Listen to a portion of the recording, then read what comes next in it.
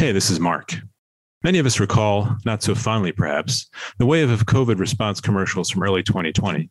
You know, the cliche of we're living in uncertain times, but that we're here for you messaging played against a soundtrack of somber piano music. Fast forward 2 years, and while those ads may appear treacly and overly sentimental, many of today's healthcare ads are still heavy on cliche and not necessarily designed optimally to facilitate our health system's transition from fee-for-service to value-based care, from sick care to self-care, and how to really get people to be passionate about staying healthy rather than getting sick in the first place. This week on the podcast, how healthcare marketing can catch up with the transformation in healthcare delivery.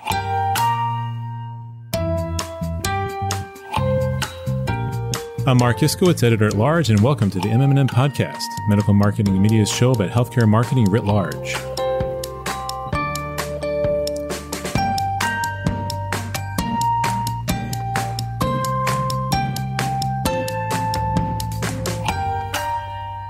My guest this week is Dr. Stephen Klasko, former president and CEO of Thomas Jefferson University and Jefferson Health, and now executive in residence at the VC firm General Catalyst. Dr. Klasko is also headlining MM+M Spring Conference, MM+M Transform, on Thursday, May 5th at the Edison Ballroom in New York City as our opening keynote speaker. I'll be moderating a fireside chat with him on a host of issues about all the above. But first, some housekeeping items. Join us the evening of May 4th in New York City for one of MM+M's most prestigious achievement awards, the second annual Pinnacle Awards. The Pinnacle Awards celebrate the medical marketing industry's most venerable marketers, strategists, and creators.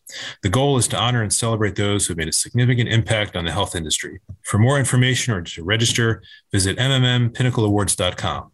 And stick around the following day, May 5th, also in New York City, for our venerable spring conference, the MM+M Transform event, the full picture of health. It's a full-day in-person event with one of the broadest programs in health marketing. From corporate wellness to the increased attention to mental health, and from the emerging cannabis market to developments in digital health, MM+M will bring together industry leaders to offer insight on wellness trends and the evolving patient journey. For more information or to register, visit mmtransform.com. And now back to our show. Dr. Klasko, how are you doing today? Great. It's really great to be on, and I'm really excited about the New York event. Actually, it's exciting to be at any event that has real people nowadays. Absolutely. Yes. We're all starving for in-person again. So let's just start off with a quick question. Why has healthcare marketing not kept pace? Well, I think it's a lot because we've been allowed to not keep pace. I mean, part of the problem is that healthcare does not exist in a market-driven system. If we did, we'd have a lot of hospitals closing that are expensive with the leapfrogs. And I think it's a lot easier to put up a billboard. And, The Onion did a satire on healthcare marketing where they had a little girl with a flower, a serious surgeon with Google glasses, and something like, first-class healthcare in a first-class manner. Well, that billboard probably cost $50,000. I don't think anybody that found out they had breast cancer is going to go, oh, I want to go to that hospital, right? But that's easier to do than to try to do some of the consumer segmentation work that Amazon or Google or others have to do. It's easier to do than figure out how do I get to somebody that doesn't have good broadband in the underserved area, or how do I do it in a language that makes sense, to get people that are going to come to our system. So I think we've been able to mail it in. I think that's true, by the way, equal opportunity between payers, providers, and pharma. Pharma does, do you have stage 4 lung cancer? You should tell your doctor to prescribe this $400,000 drug. Okay, that's easy, but why? And does everybody need that $400,000 drug? So I think we need an extreme makeover, if you will, of healthcare delivery, but B, healthcare marketing of that different healthcare delivery system. Mm-hmm.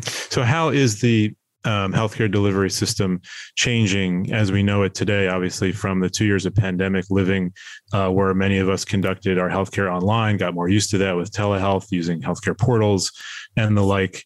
And, when you juxtapose that with healthcare marketing, which is designed perhaps for a different set of objectives, to stimulate demand, say, for public health services, for brands, that type of thing. Just talk about how the goalposts are changing. Yeah. Well, first of all, I take exception a little bit to folks that, oh my God, everything changed after the pandemic. No, everything got accelerated. And, and I look at everything BC, DC, and KAC. We'll talk about that a little bit in New York, before COVID, during COVID, and kind of after COVID. This way you don't have to get into the politics of whether or not COVID's over or not. We're at the KAC phase. And KAC, what we're finding is our entire employee situation is different. The number one thing for any healthcare system CEO now is employee retention and recruitment. And a lot of that is internal marketing. Literally employees want to know that the place that they're working at cares about them, that has some kind of social mission. So that's one thing that's changed. The second thing that's changed is that we can't deny anymore that our system has failed in being equitable in healthcare. Right. So, at the end of the day, we had folks that in Philadelphia, that happens to be the home of Comcast, but we have folks in Philadelphia that zip codes with 48% of people that didn't have broadband. All they knew in watching CNN was don't go to the hospital in May of 2020 because of the pandemic, but they didn't have access to telehealth. So a lot of those folks died in their bed because they're afraid to go to the hospital, but they didn't know what to do. So that's the second thing. The third thing, and I think this is important for anybody that's interested in healthcare marketing in the future, is we have to get away from the easy things like telehealth, right? I don't think any of you get up in the morning and said, I think I'll telebank today. It's just that banking went from, being 90% inconveniently in the bank to 90% at home. And I remember, I'm a distinguished fellow of the World Economic Forum, and I had a cup of coffee with one of the CEOs of one of our major global finance firms. And this was the last Davos, by the way, Mark, was January 20th of 2020. By the way, there were a couple little lectures about, there's this weird virus going on in China. But January 20th, 2020 was the last. But anyhow, what he was saying was, 40 years ago, the two sectors that escaped the consumer revolution were banking and healthcare. And he took a sip of his coffee. He said, now you're alone. And I thought about that when the pandemic hit a month later, because if you're my age, at age 68, 30 or 40 years ago, we would have been talking about how people can't line up at the bank to deposit their checks on Friday because that was the only day that it was open. We would have had to come, but we don't have to worry about that. And it's not just the technology. So we should stop talking about telehealth. At Jefferson, I stopped talking about telehealth. I talked about healthcare at any address. I said, look, because there might be 20 technologies I use to get folks to get their healthcare at any address. It might be virtual reality. It might be some telehealth. It might be predictive analytics. It might be drone delivery. All those things are realities that are going to happen. And all those kind of things were necessary to get banking to be something I can do on one of these iPhones. So if you're a healthcare marketing person, I think you have to think about consumer segmentation. How are you going to get to me as a 68-year-old that has 2 Apple Watches and an Oura Ring, counts his steps, versus a 30-year-old disconnected person versus a 78-year-old person with cancer? Those are very different things. Amazon views all 3 of us very, very, very, very differently. If you're working for a traditional healthcare system or payer or pharma, you have to start to think about that. And then you have to start to think about the different vehicles for transmission of your message. And then the last piece, Mark, is who's your competitor? The Chen Meds, the One Medicals, the Oscars, the Oak Streets laughed their whatevers off that, when I was at Jefferson, we viewed Penn as our competitor. To them, it was like Sears saying, yeah, my only competitor is Penny's. I'm not worried about that Amazon stuff, or Target or Walmart, but I'm going to beat the heck out of Penny's. That's how a lot of the folks in the world that I'm now in view, the hospitals next door to each other saying, I got to beat that guy. No, you got this tidal wave coming in. Don't worry about the fact that your faucet isn't working perfectly. Mm-hmm. Right. Think about the bigger picture. And you started to see some of those successes while you were at Jefferson and kind of leading that ship in terms of some of the investments you made. It was interesting to me to hear you kind of frame that, how, if a patient gets sort of diagnosed or, fails a cancer screening, say, they're not going to drive down the Schuylkill Expressway and say, hey, who has the more clever billboard? They're going to say, oh, if I already have a portal relationship, with Jefferson, or up here in New York area, it might be Cornell or Columbia, I'm naturally going to go on there first. So it kind of creates a pre-existing relationship with the health system. And so healthcare marketers have to sort of reframe themselves a little bit. Can you talk about how that is kind of driving a lot of this discussion? Yeah, look, I think you bring up a really seminal point, and that is, the thing that made Google come out of the many search engines. Again, I'm an old guy, so I remember Ask Jeeves and CompuServe and all those, was that they didn't want to be a search engine. They wanted to be the first place you go on your computer. Similar with Amazon. It wasn't just we're selling you books. We just always wanted you to get on Amazon. If you came to my office before I left as CEO on December 31st, you would have seen like a little sign that says, when Elon Musk brings people from Mars, to Philadelphia 10 years from now and says, where's Jefferson? I hope you can't define that.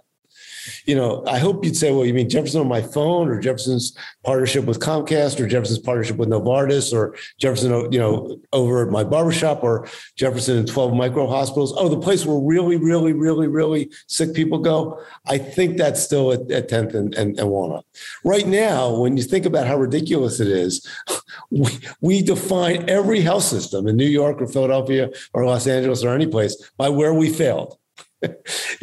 We are located at the place where we couldn't prevent you from having cancer, and now you're having surgery. That doesn't make a whole lot of sense. So what I tell folks, and what I tell folks in my marketing shop and others, I want to be Target and Walmart, because when Amazon disrupted that industry, there were some folks that said, oh my God, nobody's ever going to a store again. You think Circuit City, they went all E, but they couldn't compete with Amazon. Then you had the Sears and Penny saying, what a stupid fad. People love parking 10 miles away the day after Thanksgiving and fighting over Cabbage Patch dolls. So, we're going to keep doing what we're doing. But Target and Walmart said, we're damn good at what we do, but we also have to be just as good at that. So in one case, they bought an e-company. In one case, they started one. And, that's how I look at it. If you have pancreatic cancer surgery, when I was the CEO of Jefferson, we had one of the top pancreatic cancer surgeons in the country. I don't think you cared what our digital strategy is, how big our TV was, or what the food was. You wanted to see that doctor. By the same token, to your point, I made a big deal to my faculty. Let's not treat patients. Let's go after the 97% of people in Philadelphia that don't wake up in the morning and say, I'm a patient.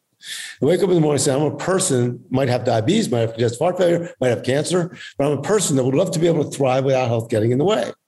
And Mark, my new world gets that very well. You think about Livongo, that became an $18.5 billion company by just saying diabetics.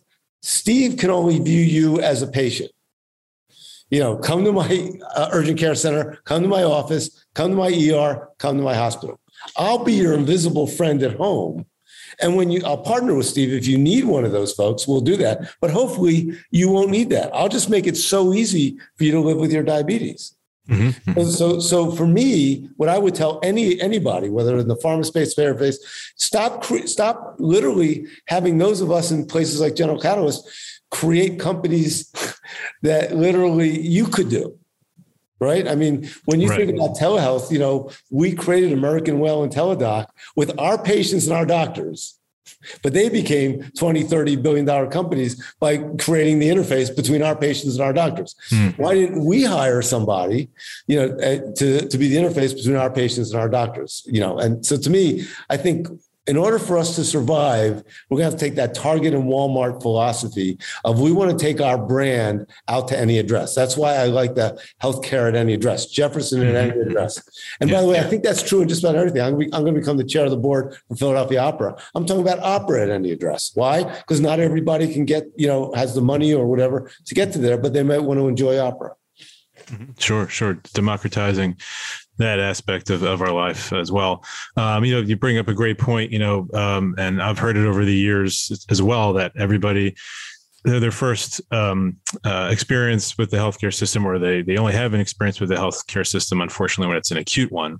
But the industry for years have been trying to, at the same time, make it so that if a person has diabetes, they don't have to change their life to go on this diabetes medication, but vice versa, that the company behind the medication makes it more convenient to them and their life and part of their day, so they don't have to turn their lives upside down. And, the social determinants of health became a framework for that a couple of years ago. And I remember writing a piece that every brand should have an SDOH strategy, but few do. You've seen also, you worked at Apple, back in the day, which, and your experience, on that intersection between entrepreneurialism and clinical care kind of gives you a really unique lens to look at some of the failures like Amazon and JP Morgan and Berkshire and their, failed effort at Haven versus some of the ones you just mentioned, like the Walmarts that have seemed to be able to keep pace. What was behind those kind of failures that we've seen versus the success stories? Yeah. Well, first, I think the best one to talk about is Apple, because I was working with iTunes U back in the year 2000, pre-iPhone. Apple stock was 15. That was about 97 splits ago, and I didn't keep my options, or probably wouldn't be talking to you, at least from here. But Steve was smart enough to recognize that the computers and operating systems were going to become a commodity. And, if you ask the CEO of Dell or the CEO of Gateway, what are things going to be like 10 years from now? They'd say, we'll have even cooler computers and cooler operating systems. Well, Steve said, no, let's think about, again, almost like this healthcare at any address, having everything Apple at home, everything you're going to need. And, when you think about it, it wasn't like he came out in the year 2000 with, the iPhone and the iPad. It was the iPod holding 200 MP3s, but that was his first foray into the digital lifestyle. I had the same issue when I told my faculty we're going to go from, spending more money in hospitals to healthcare at any address. They thought I was crazy, but literally that was the right way to go. So I think starting to recognize that whatever part of the healthcare industry you're in, the chances that there's going to be a linear 10-year thing and there's not going to be some black swan event is nuts. So you try to create that black swan event. Now, when it came to Amazon, JP Morgan, and Berkshire, it's an interesting question they asked, Mark, why big tech with all their money has not been able to make it. Google Health has failed. I mean, the day that Amazon, JP Morgan, and Berkshire came out, and it was almost a Saturday Night Live routine because, every healthcare stock went down 20%. Oh my God, they're taking over. Like, why are you even going to work, Steve? And, then they brought in Atul Gawande, who's a great guy, but it was like, then Atul said, if you remember, well, God, you're going to transform all of healthcare? Yeah, that's what we're going to do. Oh, well, I guess you'll stop doing neurosurgery. No, I'm still going to do neurosurgery 2 days a week. Oh, I guess you're going to stop running for New York. No, I'm still going to do that, 1 day a week. So between, Tuesday and Wednesday, I'm going to transform healthcare. So I remember, I gave a talk for American College Healthcare Executives maybe 2 weeks after that happened. And the first question, of course, was, Steve, oh my God, aren't you scared of Haven? And I remember saying, got in a little trouble, but it was like, well, it's sort of like the Loch Ness Monster. If I ever saw it, I'd probably be really scared. I don't think I'm going to see it in my lifetime. Now, that turned out to be prescient, but the fact is, to this point, Google Health has not done what it needed to do. Amazon has had 3 or 4 different forays into this. Apple has done a good job of taking care of their employees, but and the Apple Watch, but it's not like Apple has a full stack. Now, what I think will start to happen, and where I'm very optimistic, is that the folks that are looking at having significant interactions with millions and millions and millions of people on a weekly basis of how they can impact their health. So if you think about that, that's Walmart, right? That's the dollar stores type thing. Interestingly, even Best Buy has looked at how can we take the Geek Squad mentality and turn that into a health mentality. Actually, pretty smart thought. But there's a huge gulf between thought and implementation in healthcare. Amazon Care. So where I see the smart plays being, Microsoft's done a great job with the Microsoft Cloud. They say, look, we're not trying to transform healthcare, but everything's going to be in the cloud, and we want you all to be in Microsoft. So it's more of the Intel inside model type thing. I don't care which product it is, but it should be on Microsoft Cloud. I think that's a good strategy. I think where Amazon Care is going, the direct to employer piece, along with Transcarent, which is a company that the GC's invested in, I think that's a good strategy. We'll see what happens with CVS and Aetna. Clearly, there was a lot of health hub buzz You're going to CVS remember meeting with the head of CVS, and he said, look, we have the data. He said, Steve, as a hospital leader, you don't have the data like every time someone comes to the hospital. I know everything about that patient. I know they bought eyeglasses. I know whether they picked up their drugs. I know how much candy they get a week. I know if they use condoms, I know a lot about that patient. And we think we can be a better job of taking care of folks because they come into our stores so we'll see where that happens because they also are part of an insurance company. So I think we'll start to see some of that, but I think it's going to be much more directed. I don't think anybody's going to get up there and say, we're going to transform healthcare. We're going to be the Amazon of healthcare. I just don't see that happening. I think that they'll pick pieces they can do very well. Amazon Care and Transcarent, for example, are going to employers and saying, look, we can be that liaison between the incredibly bizarre system you have to deal with and your health benefits people. We can do it better with a better user experience for your employees, with better presenteeism and less absenteeism. I think that's real. And I think that those are the kind of things that I would invest in. Sure. You mentioned, CVS and Aetna. I think when those two combined, I think a lot of the hope for how that combination could potentially facilitate the country's transition to value-based care was that Aetna would seek to steer some of its members to lower cost sites of care, i.e. the minute clinics inside the CVS pharmacies. I'm not sure to what extent that has happened, but that's, yet another, attempt at, changing, patterns of care in order to achieve, lower cost, higher quality, better patient satisfaction, the quadruple aim. But, when we look at some of the successes in healthcare, and you named several companies earlier that you're impressed with. What do you see some of the sort of takeaways, in those that have been able to facilitate this digital lifestyle that you think patients should adapt, and that mindset? Yeah, I think there's a lot of them. I think everybody's looking at how do we get into this healthcare at any address. I get excited about the companies that are looking at formally intractable situations. Like there's a company that I've been very interested in called Eleanor Health, which is looking at substance use and a combination of human and human and tech. So my whole brand and world now is how do I look at companies that are looking at population health, social determinants, health equity, and predictive analytics from these philosophic and academic pieces to the mainstream of clinical care and payment models. And one of the things you brought up about value, Mark, is there's a great line from Upton Sinclair that I think is relevant. It's hard to get somebody to do something when their salary depends upon them not doing it. So if you look at the pandemic, and there's no better example of our ridiculously bizarre fragmented system than what happened during the pandemic. A place like Jefferson almost lost $1 billion. Why? Because people stopped coming for care. Not for a good reason. We didn't do anything wrong.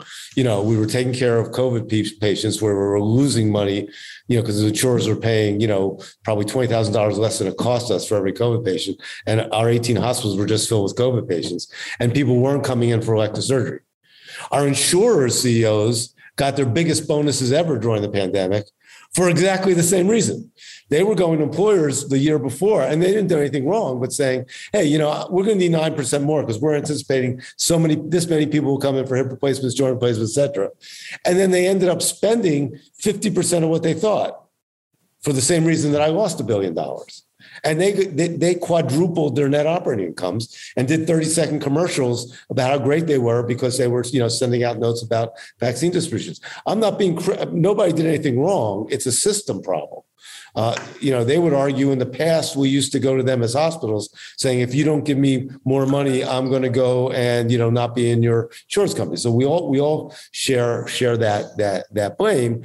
And, but the key is going to be, you can't go and transform healthcare to a value-based model without harming somebody's revenue stream. You just can't, right? If you think about it, when the ACA came out, President Obama said, good news, we're going to turn $1.25 down of healthcare down to $1, and so we can give everybody access. Okay, so you would have sold all your middleman and supply chain stocks because that's what happened in every other sector. Well, the best stock to buy, other than maybe Apple, was probably United Healthcare, which is insurance stock, and maybe some of the pharma stocks. Well, how can pharma stocks and insurance stocks go up that much? And by the way, for-profit health chain stocks were probably right next to it. So how can all that go up and have healthcare costs go down? So I think that's the dilemma we have. Why do we pay our dermatologists and neurosurgeons 10 or 12 times when we pay our family docs, and then tell our family docs that we want them to be the quarterback of a new system?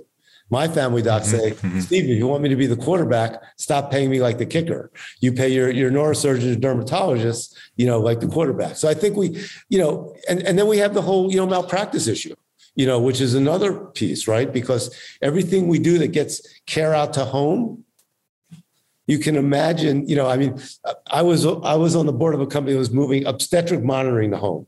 That would be great, right? You wouldn't have to come in 3 times a week to get monitored in the hospital.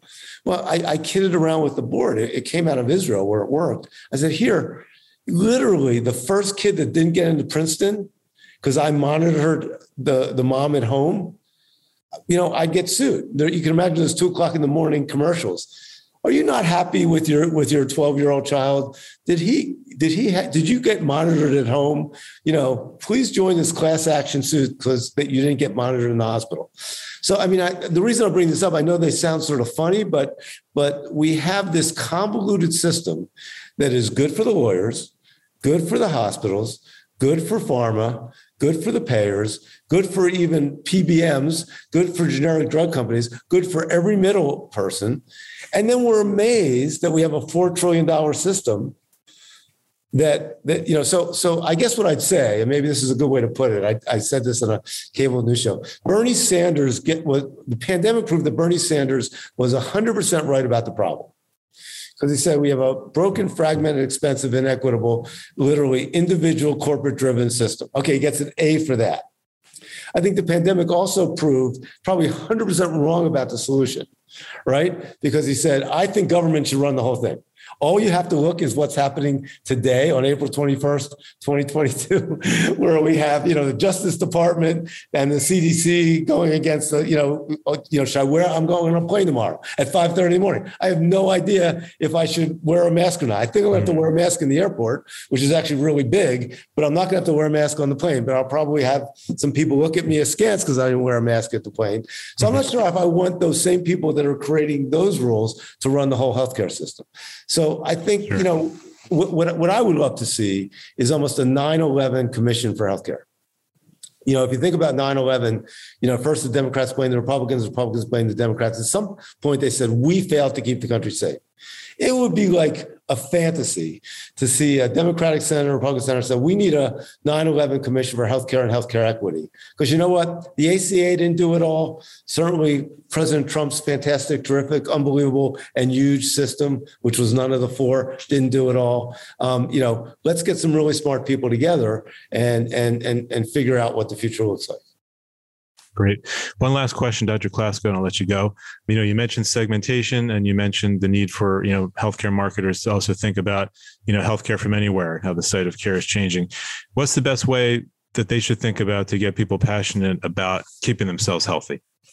Yeah. So look, I think I would say 2 things. One is you can't yell at people, like when you think about the reason that people drink a lot, or overweight, smoke, there's usually some psychological reasons. Some of them are, it's almost obvious, but some of them are self-confidence issues and whatever. So telling somebody they're fat, they smoke too much, or they drink too much doesn't help their self-confidence. And they probably go home and say, yeah, I do feel worse about myself. Let me have a drink and some Twinkies, right? So I think the key is really making it easy for people, because you have whatever your system is, we want to make it easy, sticky, and fun. We want there to be a reason every day you go on the Pleasantville Hospital app, and we understand enough about you so maybe if you only go on Facebook to see your grandkids, before you see your grandkids, we want you to do X, Y, and Z and do a fun thing around your health. So I think that's number one. The second thing is, if everybody in your marketing team looks like me, and I know this isn't a video, but I'm a 68-year-old, relatively height challenged, hair challenged, Caucasian guy. If everybody looks some combination of those four, or any combination of those four, I should probably say, you probably have the wrong team.